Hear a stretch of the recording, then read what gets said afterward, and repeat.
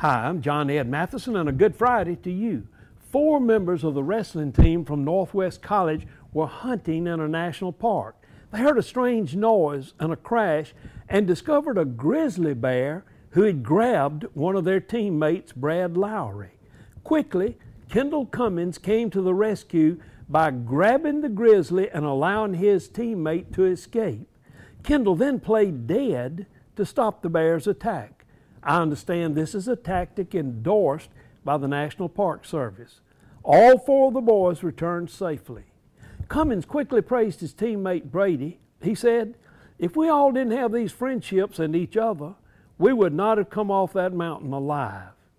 The Bible says there's a friend who sticks closer than a brother. If you have a friend who's willing to have your back in all situations, you are a rich person.